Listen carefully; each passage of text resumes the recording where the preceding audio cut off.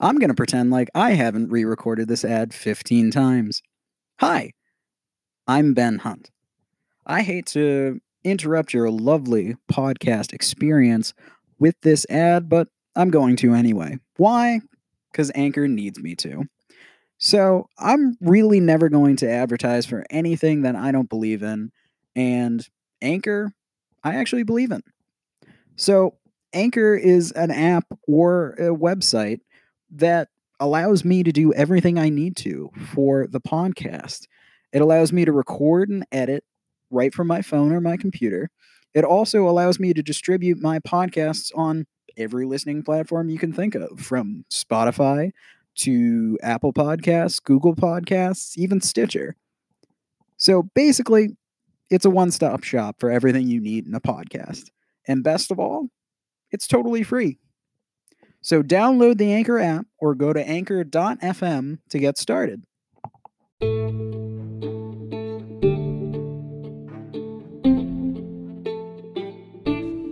Hello and welcome to the Enlightened Podcast. I'm your host, Ben Hunt. This is episode 2 in a 2-part series that I did with my friend Reggie Wilder concerning Star Wars Episode 1, The Phantom Menace. And we will get there. However, another, a thought just came to mind. I will play devil's advocate right now in saying, for all, the movies and stuff like that, have, chopping, weighing down, all these fucking enemies. You have Lord of the Rings, where you have Aragorn, Gimli, and Legolas absolutely chopping down all these orcs. You have Braveheart, where William Wallace actually wrecks all these English knights. Those are really cool sequences. It's not saying that it can't be cool.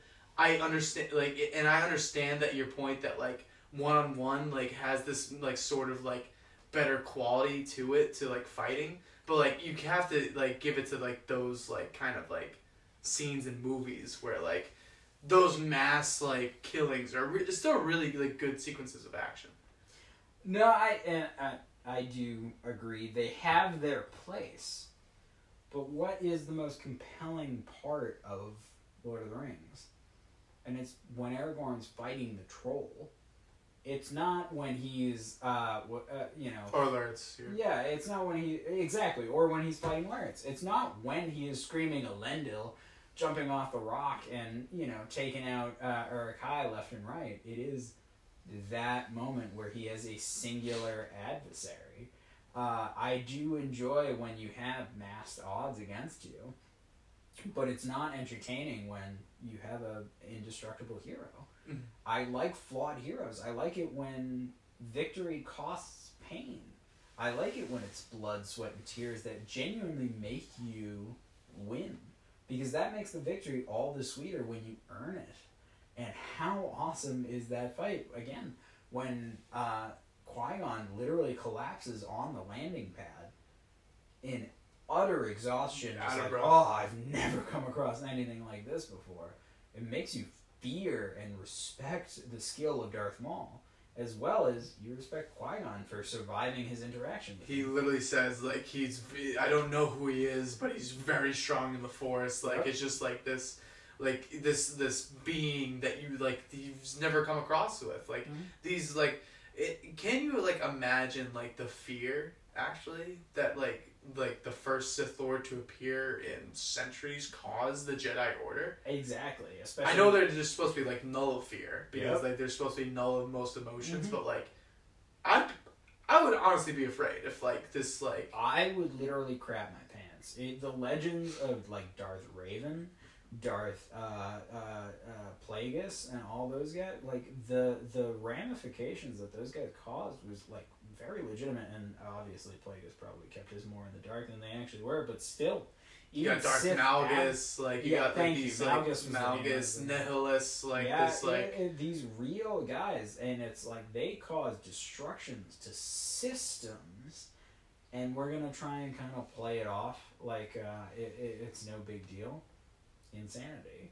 And that's what Qui-Gon is afraid of, is like literally like planetary destruction and system destruction, because they had centuries of peace. Can you imagine? Yeah, can you just imagine what's going through his head? Like all these like thoughts, like what can we do? What can we do? Like he's like, honestly, I hope that like the Qui-Gon that I know and love would be like formulating a plan right now, which he kind of does a little bit. Yes, I think he does. And his first step of the plan is, I need Anakin. Yes, exactly. He needs Anakin because he believes true to himself. Like he absolutely believes that he is the chosen one. Mm-hmm. Like he found like this person who will save and bring balance to the Force. All right, so that's definitely gonna bring us to our chosen one prophecy. I think the fact that they literally mention a chosen one prophecy without ever actually reading out the prophecy, without ever saying who says the prophecy, without like itemizing anything that has to do with the prophecy in itself, is freaking stupid. It nullifies the prophecy, it makes it stupid, and it also, the other side of things is that, like, Anakin kind of is the one to bring balance to the Force, because he's the one to destroy the Emperor and make Luke and check. But, like, balance to the Force, what does balance to the Force even mean? Does that mean they accept the dark as well as the light? Because that's something that's a concept that gets brought into the later movies that Disney has released, and they have a point. That's when you get into the sequels and you get into the prophecy is like that's why it's just flawed.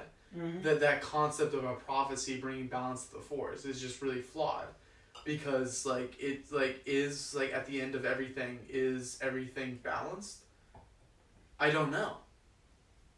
Out of even concluding the sequels, which we don't count. By the way, we don't count in this podcast. We hate the sequels. But I agree wholeheartedly. They are wrong.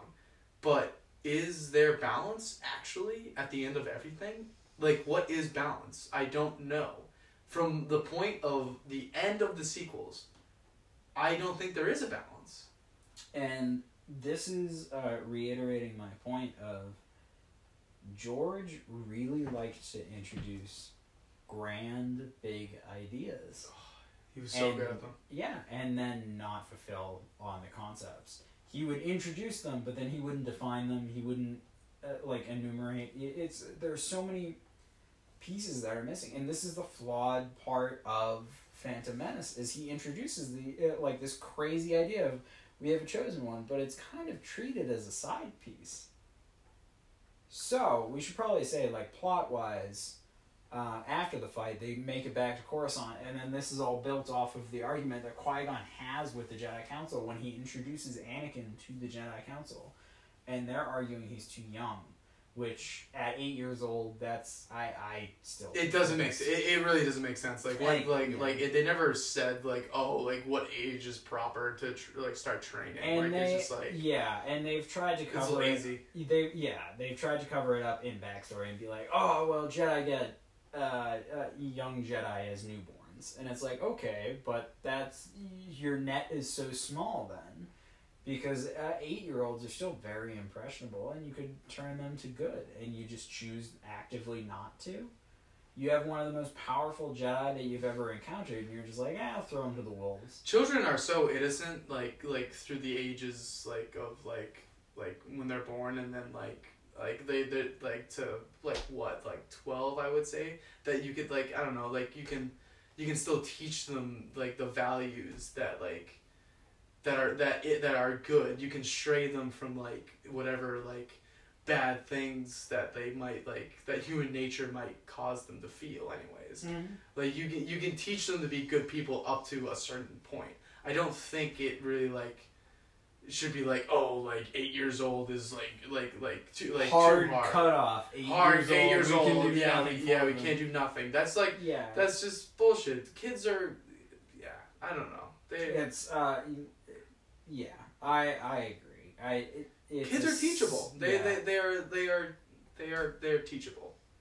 It's a silly hard cutoff to have. But we do see Qui-Gon's rebellious side, because he simply says, I will take him as a Padawan. And Obi-Wan is ready for his trials. Can I say something? It's it seems really easy to just override the council of the Jedi. He just straight up just tells them they go fuck themselves. And I'm just gonna teach Anakin on my own, I guess. Is it that easy to just overrule? So this is one of the concepts that I would love Disney to explore, and it's having a Jedi in the Jedi history who is like Qui-Gon, but to another degree, and it's literally. Excuse me. It's literally Qui-Gon saying that he just hey, if you guys don't agree to train him, he's one of the most powerful Jedi, or he's one of the most powerful Force users. I'm gonna train him myself, and they say no, you can't do that, or you'll be cast out from the Jedi Order. I would love with a capital L to see a storyline in which a Jedi breaks from the Jedi Order. Literally follows all of the Jedi's teachings without a lightsaber and then just trains their own Jedi but stays good. How fantastic is that for the Empire to try and hunt down this separate Jedi sect in which they follow that Qui-Gon line? I think it's stupid that there's not separate Jedi sects. Yep. There's we can get into a little bit of Sith acolytes and stuff like that. We get into real life in itself. There's different sects of Christianity. Yep. And there's ties to the different beliefs. There. I'm so surprised that they never. Qui-Gon Jinn is the Martin Luther of Jedi. He's got a 95 thesis, and he's gonna nail it to Yoda's forehead. And I am here for it. No, I am also here for it. I feel like that would be so interesting for a different. A same values, same effort, everything, just a different sect, because the rules are different in this, and it's just realizing the Jedi Council has become too politicized. Yeah. All right, so I'm gonna pivot from this point, and it's gonna be a fun topic right here. Our first introduction to Jedi Master Mace Windu. Oh my god. One of the best castings I've ever seen in my entire life. Hands down. And I maintain... Not even close. I think Samuel L. Jackson is totally a character actor in 95% of his works. He is so goddamn good in Star Wars. I hate you for saying that, but yeah, he is. But he's also Samuel motherfucking Jackson. Did I say otherwise? No, but he kind of plays the same guy in every single movie. But he plays it with such more gusto and genuine intensity in this movie, which is awesome. But as he continues through the prequels, he develops. He's cool. He's a character that makes sense. I love him. I think he's great. I think he's fantastic. You don't really get to see a lot of him in Phantom Menace. No, you just see this introduced as he's too young, and we're kind of enforcing the Jedi line. Yeah, he seems more of the leader of the council than Yoda is. He kind of seems like it throughout most of the prequels a little bit. You know what? I think he's the McGonagall to Yoda's Dumbledore. He is. He's kind of that hard ass that kind of keeps the dotted line in order, which I agree with. And there's so much backstory and EU stuff that goes with Mace Windu, which can be accepted as canon, cannot be accepted as canon. I think it's interesting, but Mace Windu is just I genuinely love Mace Windu as a character. I could not agree with you more. The fact that Samuel Jackson's nah, I'm not gonna choose any of these dumbass colors for my lightsaber. I'm choosing purple, just to stand out, just to be outside from it. Have you seen that video clip? No, what was it? Oh my god, it's hysterical, and it's literally George Lucas saying all right, so and they're on set.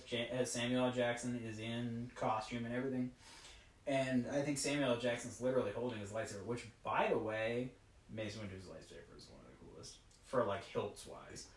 But George is saying, or George is literally asking him. He goes, okay, what color lightsaber do you want to have? There's green, there's blue, Red is the bad guys, and he just seems so nerdy and so dorky, and then Samuel Jackson's so cool, and he just goes, what about purple? And you just see George kind of thinks about it for like 2 seconds and goes, purple. We can do purple.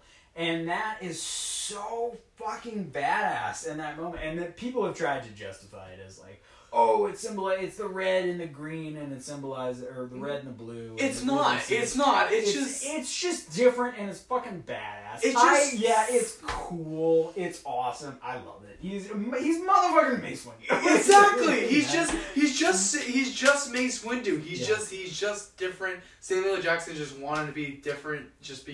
And I love that. It's the same way you could look at like Han Solo. Like Harrison Ford wanted to be different from like a little bit of the rest of the bunch. Like he like argued with George Lucas with lines and stuff like that. Bingo. Samuel L. Jackson's the same way. He just wants to be different. He wanted to make the character his own, and I fucking love it. He absolutely nailed. I will have no complaints with Mace Windu. Mace Windu is one of my favorite characters. I can honestly, and as a kid, I liked him less. As I grew older, I pay attention to him more as more. Like people get into it, but I don't have a goddamn issue with him as a character. I don't have an issue with his acting. I don't have an issue with his lines. I think he's awesome. Beginning to end. I truly think he's awesome. Mm-hmm. He's the authority. He is the enforcer for the like rigid like Jedi. Mace Windu as a character itself is very flawed because he doesn't believe that the Jedi Council is politicized and corrupt. Yep. Can you agree with that? Like he's very rigid when it comes to that. He's clearly he's the Darth Vader to Yoda's Emperor. He is very much the enforcer. He just goes by the byline. He doesn't question authority. He is the authority. He's the enforcer. He is. I love that concept, and I think it's really cool to have a good guy that is that sort of bad, like he is sort of like the EU has tried to say that he was the Jedi that really wrestled the most with rage and anger and the dark side, and then was able to overcome it, which I think is awesome. The fucking stare down that Samuel Jackson did with the Emperor when they were fighting in Revenge of the Sith is one of the scariest and fucking badass moments. It's awesome in that fight. So let's get back. Mace Windu is just Mace Windu is awesome. Like you'll find no complaints with. I was gonna say, and I very seriously, like I love Mace Windu, and he's one of my favorite action figures because you can squeeze his legs and he can whip his arms around. And he's awesome.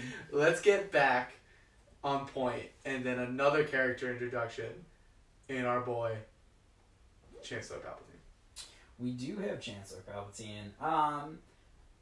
He's kind of boring. He's bread. He's white bread. I was about to say he is just so white and thick. It's like you're eating a cheesecake. Oh, it's grilled cheese without the grill. Like you're eating a cheese sandwich, and it's just like the worst thing. It's vanilla ice cream with no toppings. Yeah, he's boring. He's wicked mild. He's mild evil. He is an evil. Like let's disclaim. Like, Ian McDermott's one of the most evil-looking dudes ever. That is a fact. He is true. Not that anyone can look evil, but Ian McDermott. Totally love the guy. He looks like he's up to something. He's just sort of exactly. He looks like he's stealing human rights occasionally. But like I'm not gonna lie, he just he didn't do it for me in Phantom Menace. He just It's the lines he was given to weren't great. It's very much like, Chancellor of Aurora won't be able to get through this, build fast enough, and we'll have to send a commission, and Padme just bites hook, line, and sinker everything he says, which is like, all right, come on, there should be more. If you're gonna add politics into this, you need to add more than her just completely agreeing with everything this guy says. So, if we took, and ripped apart the pod scene, and then gave it more to the politics of Palpatine, it would have made for a better movie. Infinitely. Yeah. I'm not saying that we could have written a 10 out of 10 movie, but I think that the points that we're making easily would have made it an 8 to 9. Oh, it's like a 5.5, I would say, out of 10 movie.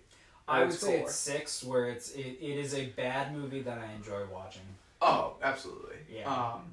Always enjoy watching. But yeah, Palpatine is white bread in this movie. He's not really a player in anything significant. He becomes more and more, even in like just a tangent in Attack of the Clones, like he becomes like a little bit more, but like also is just like He's not like anything special, I would say, in Attack of the Clones. Yeah, I'd pretty much agree with that. Yeah. Do you have much to say about the politics? I like the idea. I love the idea. The execution was not good. Yeah, and it was just boring. That's kind of where I land. Where George kind of has this weird fixation that he loves these big world concepts that are all applicable to everyone at all times, and the like politics and all this stuff that are very adult themes, and then he follows up with very childish aspects as well, which they don't meld well, and that's what he needs to develop, one or the other more. And I totally agree with you. I think that if you had shaved off 5 or 10 minutes and dedicated another scene or two to Palpatine being a little bit more scummy with politics, or Amidala like debating whether or not to go with Palpatine, you're adding like very much needed political shellacking. Yeah. It makes sense to me. Yeah. Mm-hmm. Yeah. I don't know. It's just like, I don't know. The politics in the entire prequel series is just like almost like it takes like a backhandle to like the action. Like he wants the action still in the forefront, and he takes a like behind the scenes look on the like he doesn't give the politics enough attention, in my opinion.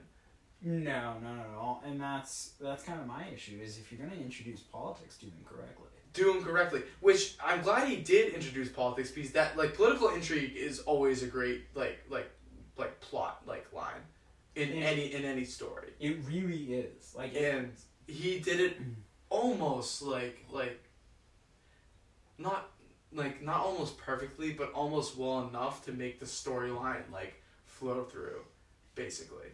Because I do like the idea of a separatist like movement, just that doesn't agree with like this like corrupt republic. And because there's been 100 corrupt republics throughout our like human history, and like the idea of a corrupt republic and then a separatist movement, a rebellion of sorts happening, is just a great, in my opinion, a great story.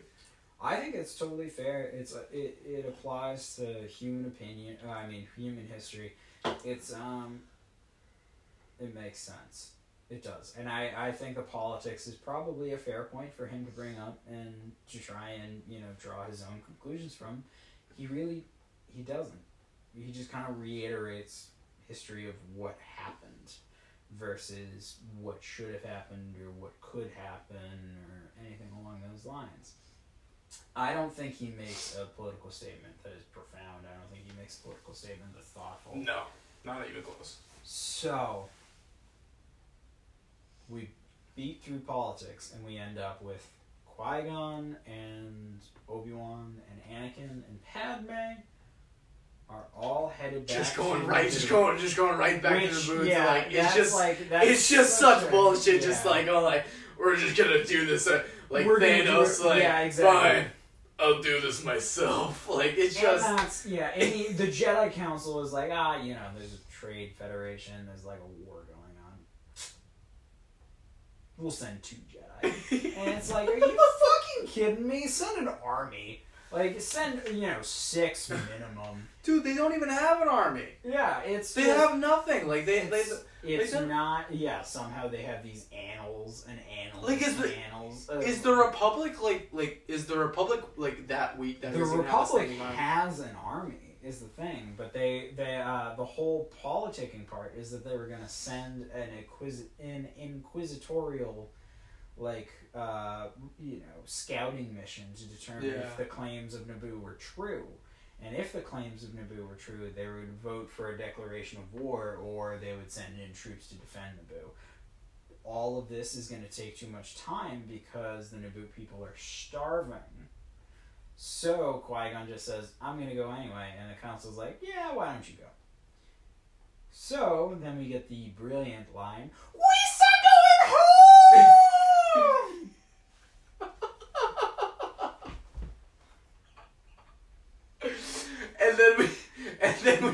and then they go home, and then they're just like, where are the Gungans? We need them. Which I don't hate. Like, I don't hate. So my argument is going to be, and granted this was the, yeah, you liked that?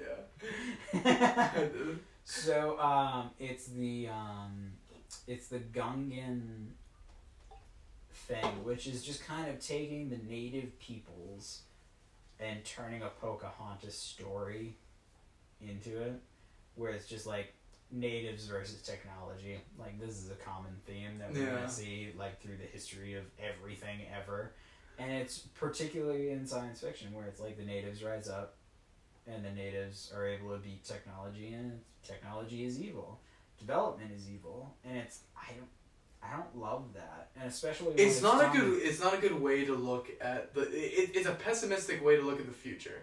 And Tolkien was the only thing bad about Tolkien is he was actually the same way. He was, but he did it in such more of an intellectual argument, and that was infinitely better than we're gonna rally the Gungans. The Gungans are gonna fight droids. And they get steamrolled, by the way. Let's not. Somehow, Jar Jar is the greatest warrior that the Gungans have ever known, tripping over himself. He's the Bomba General. Yeah, we should, that whole moment where Padme comes into, reveals herself. It was the worst acting I've ever seen. No, she super undersells the reveal that she isn't, she is Padme. It was Natalie Portman's worst acting I've ever seen. Like, it was disgusting. I beg you. Now I kneel and I beg you. Awful. It's actually like cringy. It is. And then they all kneel, and it's just like yeah, it's awful. You don't think you're better than the Gungans? It is. I genuinely. Maybe we being friends. What? Years of genocide, and you're gonna years of you hiding, and you're just like this one statement, just like it's just stupid. Oh, also, the fact that Jar Jar's one contribution to the entire plot line is, I know a secret place we go to. Shut up. He knew two secret places. He knew where the Gungans lived, and he knew the secret also place. ratted both times. Yeah, he ratted both his people both times. What? Yeah, I was gonna say Qui-Gon and Obi-Wan easily could have been Sith and annihilated the entire population. Yeah, it would have been easy. Yeah, and Jar Jar just didn't give a fuck. Unless he's Jar Jar, and then he knew exactly what was up. Yeah. But anyway. By the way, that being said, the Nabooans' plan to just like use the Gungans as bantha fodder as they fucking siege the city of Naboo is brilliant. It's just the freaking term bantha fodder is such direct reference to Star Wars Battlefront 2 for I shouldn't say PS2, for PlayStation 2. Fantastic, and thank you, sir, for your contribution to the podcast. You are quite welcome. So yeah, they are bantha fodder. Period.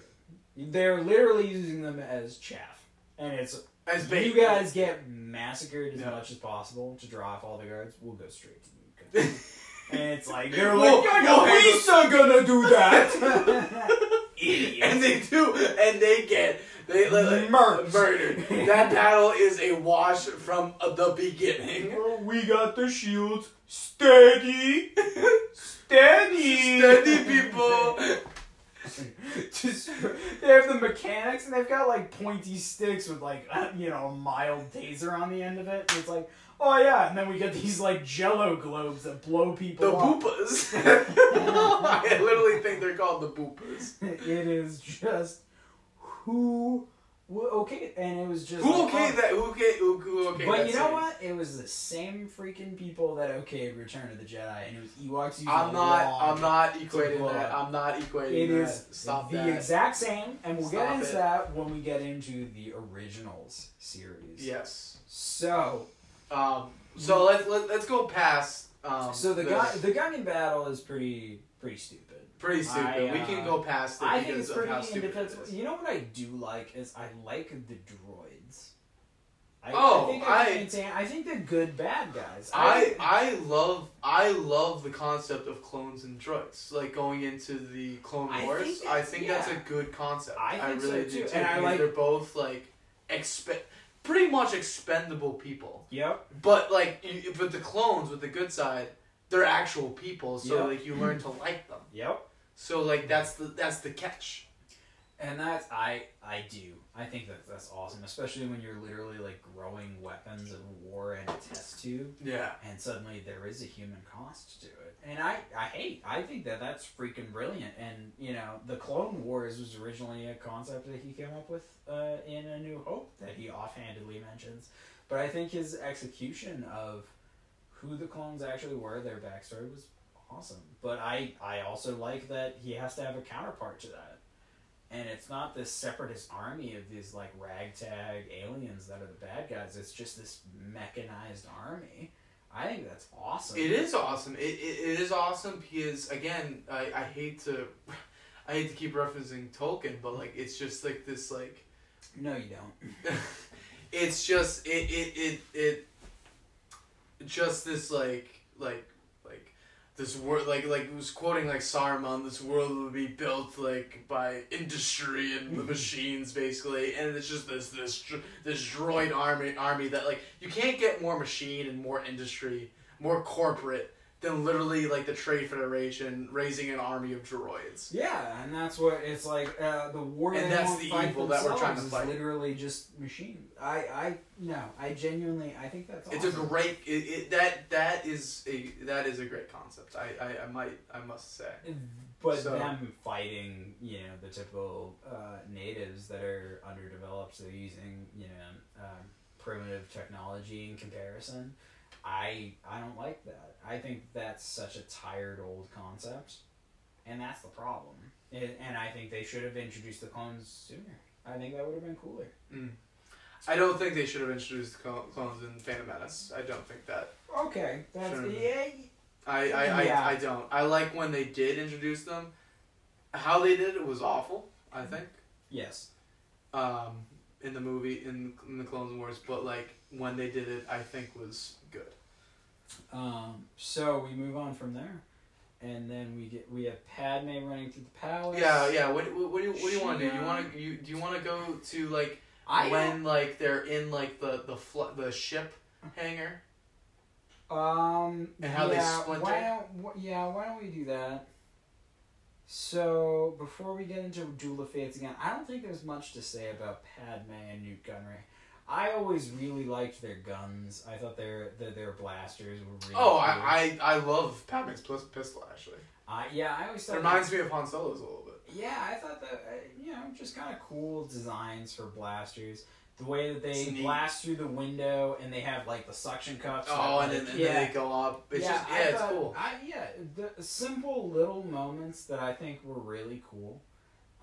It's a good takeover of back of your government, basically. I think it was nice. Yeah, I don't like her other pistols. that she takes out of like the throne room armrest. Which, by the way, if you're gonna have a throne room armrest, you should definitely have like a bunch of guns in there. Which for a peaceful planet of Naboo, that's very like I you don't trust that's people. pretty wild. That's pretty wild. They're just like, yep, I know exactly what the guns are. I really like the different sounds that the gun makes because it's like pew pew pew and then just wow wow. And it's just like, because they're Naboo and they're peace-loving hippies, so they've got to have a different sound. True. Mm-hmm. They sure have murdered those droids, though, so, like, how peaceful can they be? Yeah, this is true. So, I'm trying to think. The other big thing that I want to bring up, and this is from earlier in the movie, is how much I absolutely love that the hologram of Darth Sidious is on this little spider walker when he's talking with Newt Gunray. I completely forgot about that scene. So did I, but it just occurred to me now, and I was like, I absolutely love that. That is so evil and so awesome, so creepy. Yep. It's just this little spider thing that just like it gives me. You can't have a wall projection. You can't have a chestboard. You can't just have like a little thing that's just like right in front of you, that just like comes up and just like, oh, it's his face. Yeah, you have to walk with the hologram. Yeah. It's just like, and it can't be just like I don't know, like a robot and then like the chest beams out and it's Palpatine basically. Yeah. It has to be like on like a spider thing. That's just like the most evil, disgusting thing ever. Yeah, no, that gross. Like not gross, but like very evil. Scene, I would say. Pretty good. I like any scene with Newt Gunray, I will love for its comedy, nothing else. Yes. So I'm trying to. So that brings us to. Is that legal? Is that illegal? I will make it legal. But one of the best lines. How did we forget about? No. I'm so happy you brought that up because hilarious. I completely forgot. I will make it legal. It's so he overacts every line and it makes it great. Ian McDermott's the goat. So that brings us to little Annie and Jake Lloyd getting his first acquaintance with R2. And he blasts off in his Naboo fighter, which can we agree that Naboo fighters are so fucking cool? I actually love them, and they were wasted on the worst piece of shit scene I've ever seen in my entire life. And I would say that one of the linchpins for why Phantom Menace is pan is the fact that little orphan Annie, is able to go through and defeat the entire Trade Federation's droids. He just breaks out in song. Glad you like that. Oh my god, I absolutely love that. Oh, so, what a fucking stupid fucking scene. Now this is pod racing. Damn it, I was gonna say it. Shut up. You stupid little bitch. It's gone into the main reactor. Done. It is, that's... Anakin destroys the Trade Federation's ability to make droids, and suddenly that stops them from doing prison camps, which, by the way, why were they even doing prison camps? Their entire thing was they were going to wipe out the Gungans. Anyway, that entire storyline is awful. It's bad. It's not good. The scene is horrible. Like, him... I guess now this is pod racing. Letting you Listen, I will give it that. Like, I love space battles. I really do. I love the Revenge of the Sith space battle. It's one of my favorite scenes. And I said it to. If Anakin was 15. I said it to Ellie the other day when we were watching Revenge of the Sith. It is one of, like, top 10 best intro scenes of all time. Is that space battle is fucking incredible. But we're bringing it back. Phantom Menace. I think we've covered all our bases, and we just get Duel of Fates. Fuck. We're back. We're back on it from the beginning, and now here. I genuinely love Duel of Fates from beginning to end. I think it's incredible. There's not a move I would change. There really isn't, and the fact that it was just. The fact that it was it was 2 versus 1 makes it better. Yep. In my opinion, than even the 1 versus 1. I know you were talking about like 1v1 is like more intimate, it's more better. Yes. Excuse me. Gazinda. But like it's even more so better because it brings out the double-bladed lightsaber, which is the biggest. Go on. I want you to. I could not agree with you more. But it is because it is such a long, punch-out, drag-out fight. But it's also, you have those moments where Qui-Gon gets, brought away from Obi-Wan. So suddenly it's Maul and Qui-Gon one-on-one. Because if Maul had to fight both of them, he wouldn't have killed Qui-Gon. Period. Maul would have lost. I don't know if he would have. Maul would have lost. You would have lost? Yeah. He was falling back the entire time if you looked at it. He was just like, he knew he was outmatched because... Yeah. And that's what he was just trying to bring Qui-Gon into a more... narrow, like... Yeah, exactly. Like a more confined space, because if you look up in the technical dictionary for why Qui-Gon lost, it is specifically because Qui-Gon has a wide, broad fighting style where he uses power. But when you need power is you're going to use broader strokes. And if you're in a narrow area, you're not going to be able to get that power. So suddenly Qui-Gon has to adapt to a fighting style that's not his while fighting a style that he's never encountered before. Yeah. Obi-Wan is the king of defensive, and then... The king of defense. Like legit, like... Also, and I totally... But Obi-Wan does such a great job of killing Darth Maul, and his whole attack on Darth Maul before he ends up in the pit is also incredible. But I want to bring it back to... Because you want to bring it... I do. I want to bring it back to one of my all-time favorite moments, period, in the prequels. I should say, one of my all-time favorite moments in the prequels, period, is when they're having the lightsaber fight, and suddenly the blast shield comes up in the middle of the fight.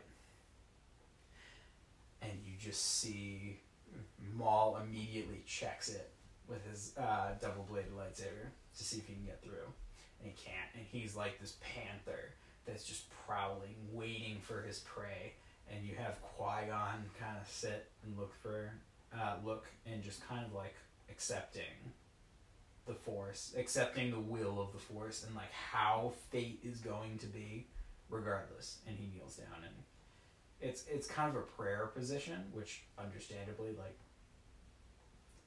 there are a lot of religious undertones with the Jedi, but I love that concept of just accepting that there is something beyond me that controls the universe. So I'm just going to simply sit and try and be attuned to it. And that acceptance of fate is so badass, and it's so beyond anything else and it's blown over, it's passed over, and people don't really talk much about it. That is, I would argue, one of the best written scenes that George ever did. I want to compare something. I want to show growth in a character. You know how you say that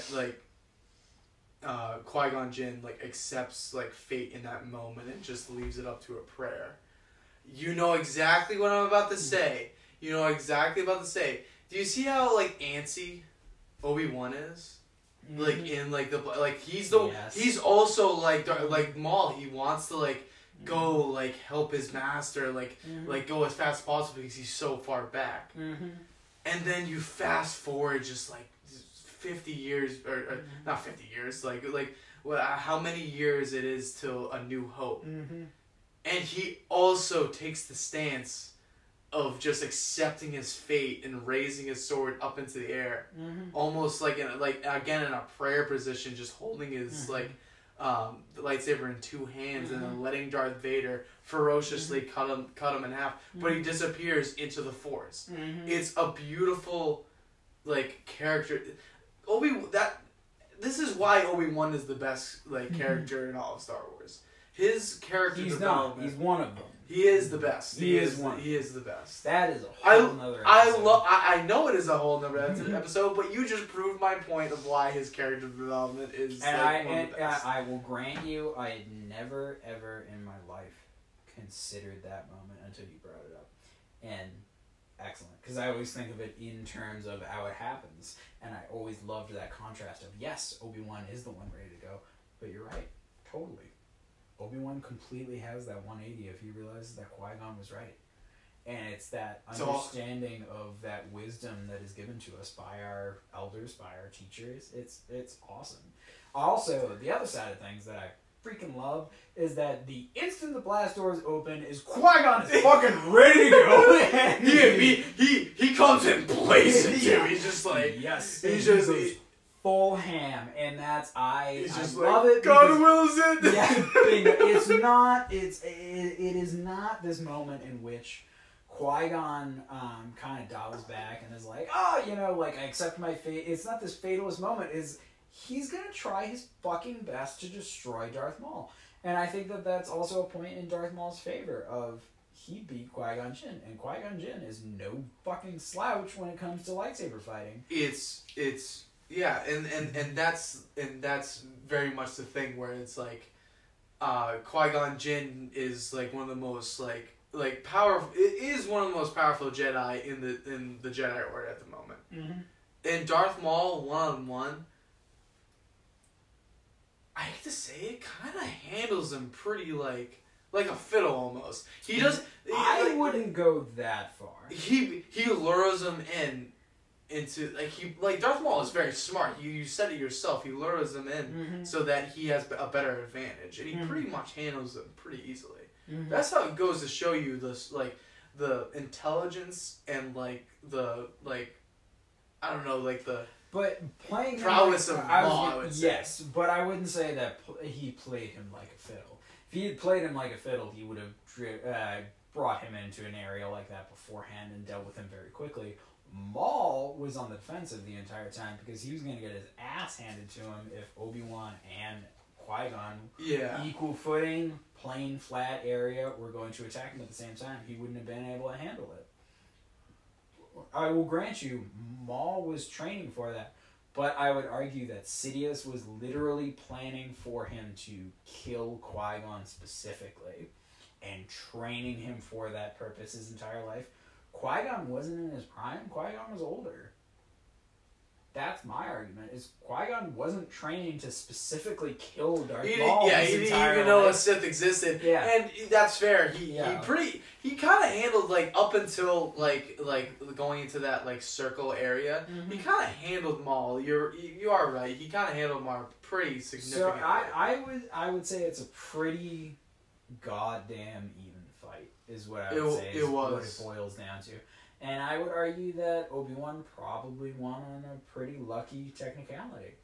I don't think Maul was prepared for Obi-Wan. I don't think. The ferocity of Obi-Wan's attack is the only time, in Phantom Menace, is the only time that I ever see him act like Anakin. And I think that that's a good moment. And like I said, there are a lot of subtle moments that George kind of nails it. And that's one of them. It is, and he does act like Anakin. He fights with a fury that is, and it's Ewan McGregor. I cannot articulate how great of a job he fucking does in that moment. It is incredible. It's awesome. It's compelling. You feel for him. That it's the fact that he has to sit and wait and watch his master die, and then he's got to wait to attack. He can't attack immediately. That the tension that gets built up, oh my god, it is awesome. It's incredible. It's wonderful. I love that he uses Qui-Gon's lightsaber to kill Maul. Not to kill Maul, to dismember him and. Can we go to the killing of Maul? Yeah. How do you like it? So my argument is gonna be Maul was dead up until much later in my canon. There was always the rumor, there were always the jokes and the stories that Maul crawled out as like half a being. I don't know, and I'm talking about within the bounds of Phantom Menace, not within the bounds of Clone Wars, not within the bounds of the greater Star Wars universe, but what is the better story? And would Obi-Wan's story be better that he killed Darth Maul? And I would probably argue, yeah, it probably would be. But is Darth Maul too good of a villain to kill? Probably.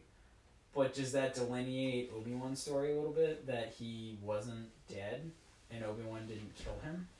I would argue, yeah, a little bit. And Clone Wars tried to solve that by having Obi-Wan kill him years later, which...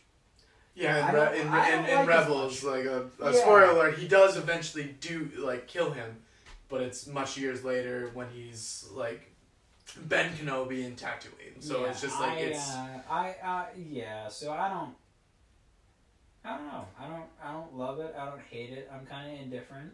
I'm skeptical on it. It seemed a little bit like rushed too, because he did that one unexpected move that just like.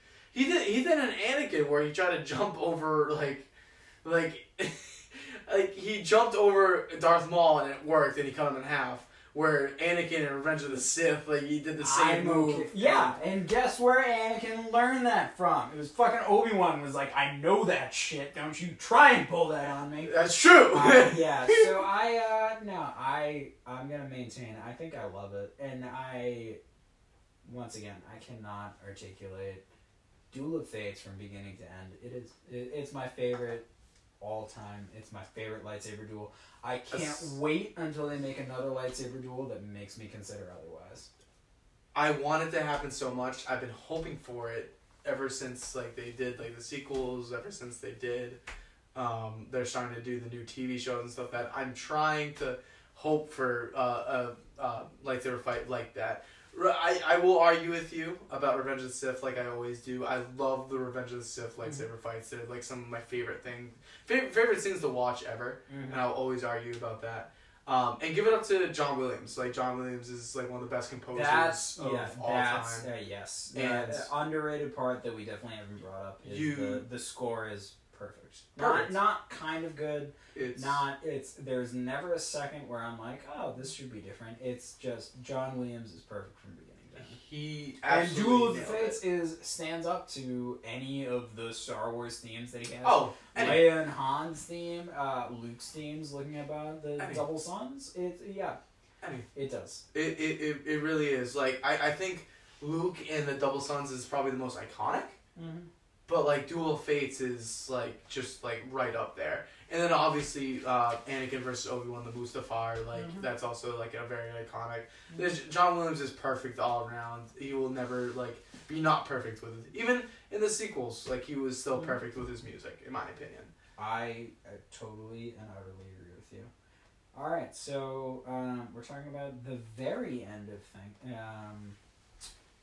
Phantom Menace. Is there anything, we have the Orb, evil Palpatine saying oh yes, young Jedi Master, we shall look upon your career with interest. Really creepy, really creepy. Yeah, he is super pervball. Yeah. He also doesn't age enough in the next couple movies. Is there anything of note beyond there, aside from the Nemoidians being led away under arrest? It's a pretty underwhelming ending, in the fact that they just all right, Obi-Wan's just gonna have Anakin as his apprentice, and that's just gonna be it. It's also lazy. It's also Obi-Wan kind of demanding that he is a Jedi Knight now. And they're kind of maybe we'll grant you the rank of Jedi Knight. And then it's Qui-Gon dies, and they're like, you're a Jedi Master now. And it's he's fucking skipped a level. He totally... But he deserves that level. Because he defeated a Sith Lord. Yes, I totally agree. And that's... Like It's Yoda like- and Mace Windu it's talk the- about yeah. like a Sith Lord has appeared since hasn't appeared since 1,000 years ago or some shit like that, Yeah. which is insane that Yep. it's been that long and that they've had to worry about it. 2. There always is a master and an apprentice. True. Yeah, we got our magic orb. We get some crazy music. I would argue that that's the only time that John Williams stumbles, is the as everyone like really is like partying and stuff like that. Like, it's not necessary. It's weird. Yeah. It's I would argue that a better ending to the movie would simply be Qui-Gon burning. Is really, really good. It is really, really good. It is actually a good scene, Qui-Gon burning. It just it shows Yeah, time has progressed. There are costs to victory. yeah. Any But other- instead we get peace, Yeah. which is short-lived. very short-lived. Yeah. Like that. All the Gungans were enslaved. I think Jar Jar ends up being a clown for children. Any other major notes you have for Phantom Menace? Phantom Menace is flawed and mostly a garbage movie, but I think we actually shed a really good light on it. I think we said more positive than negatives about it, which I think we gave it a little bit too much credit, but I'm glad we did. I don't think we gave it too much credit. I pleasantly was surprised with how much time we spent on it. I anticipated that we were going to get into Clone Wars by the end of this, or Attack of the Clones, and we didn't, because we were spending so much time on this. I maintain, and I thought this when we watched it, it's not a terrible movie. It's not great, but it's Star Wars, and it's pretty solid, and I think it fits into the Star Wars universe. I like Phantom Menace. I would have to agree. I also like Phantom Menace. I think even because the sequels have become a thing, that I appreciate the prequels more and more. And so I now think I'm a little bit biased, but considering the points that we made, The Phantom Menace is not a good movie by any stretch of the imagination, but I like it. I think I follow the same thing.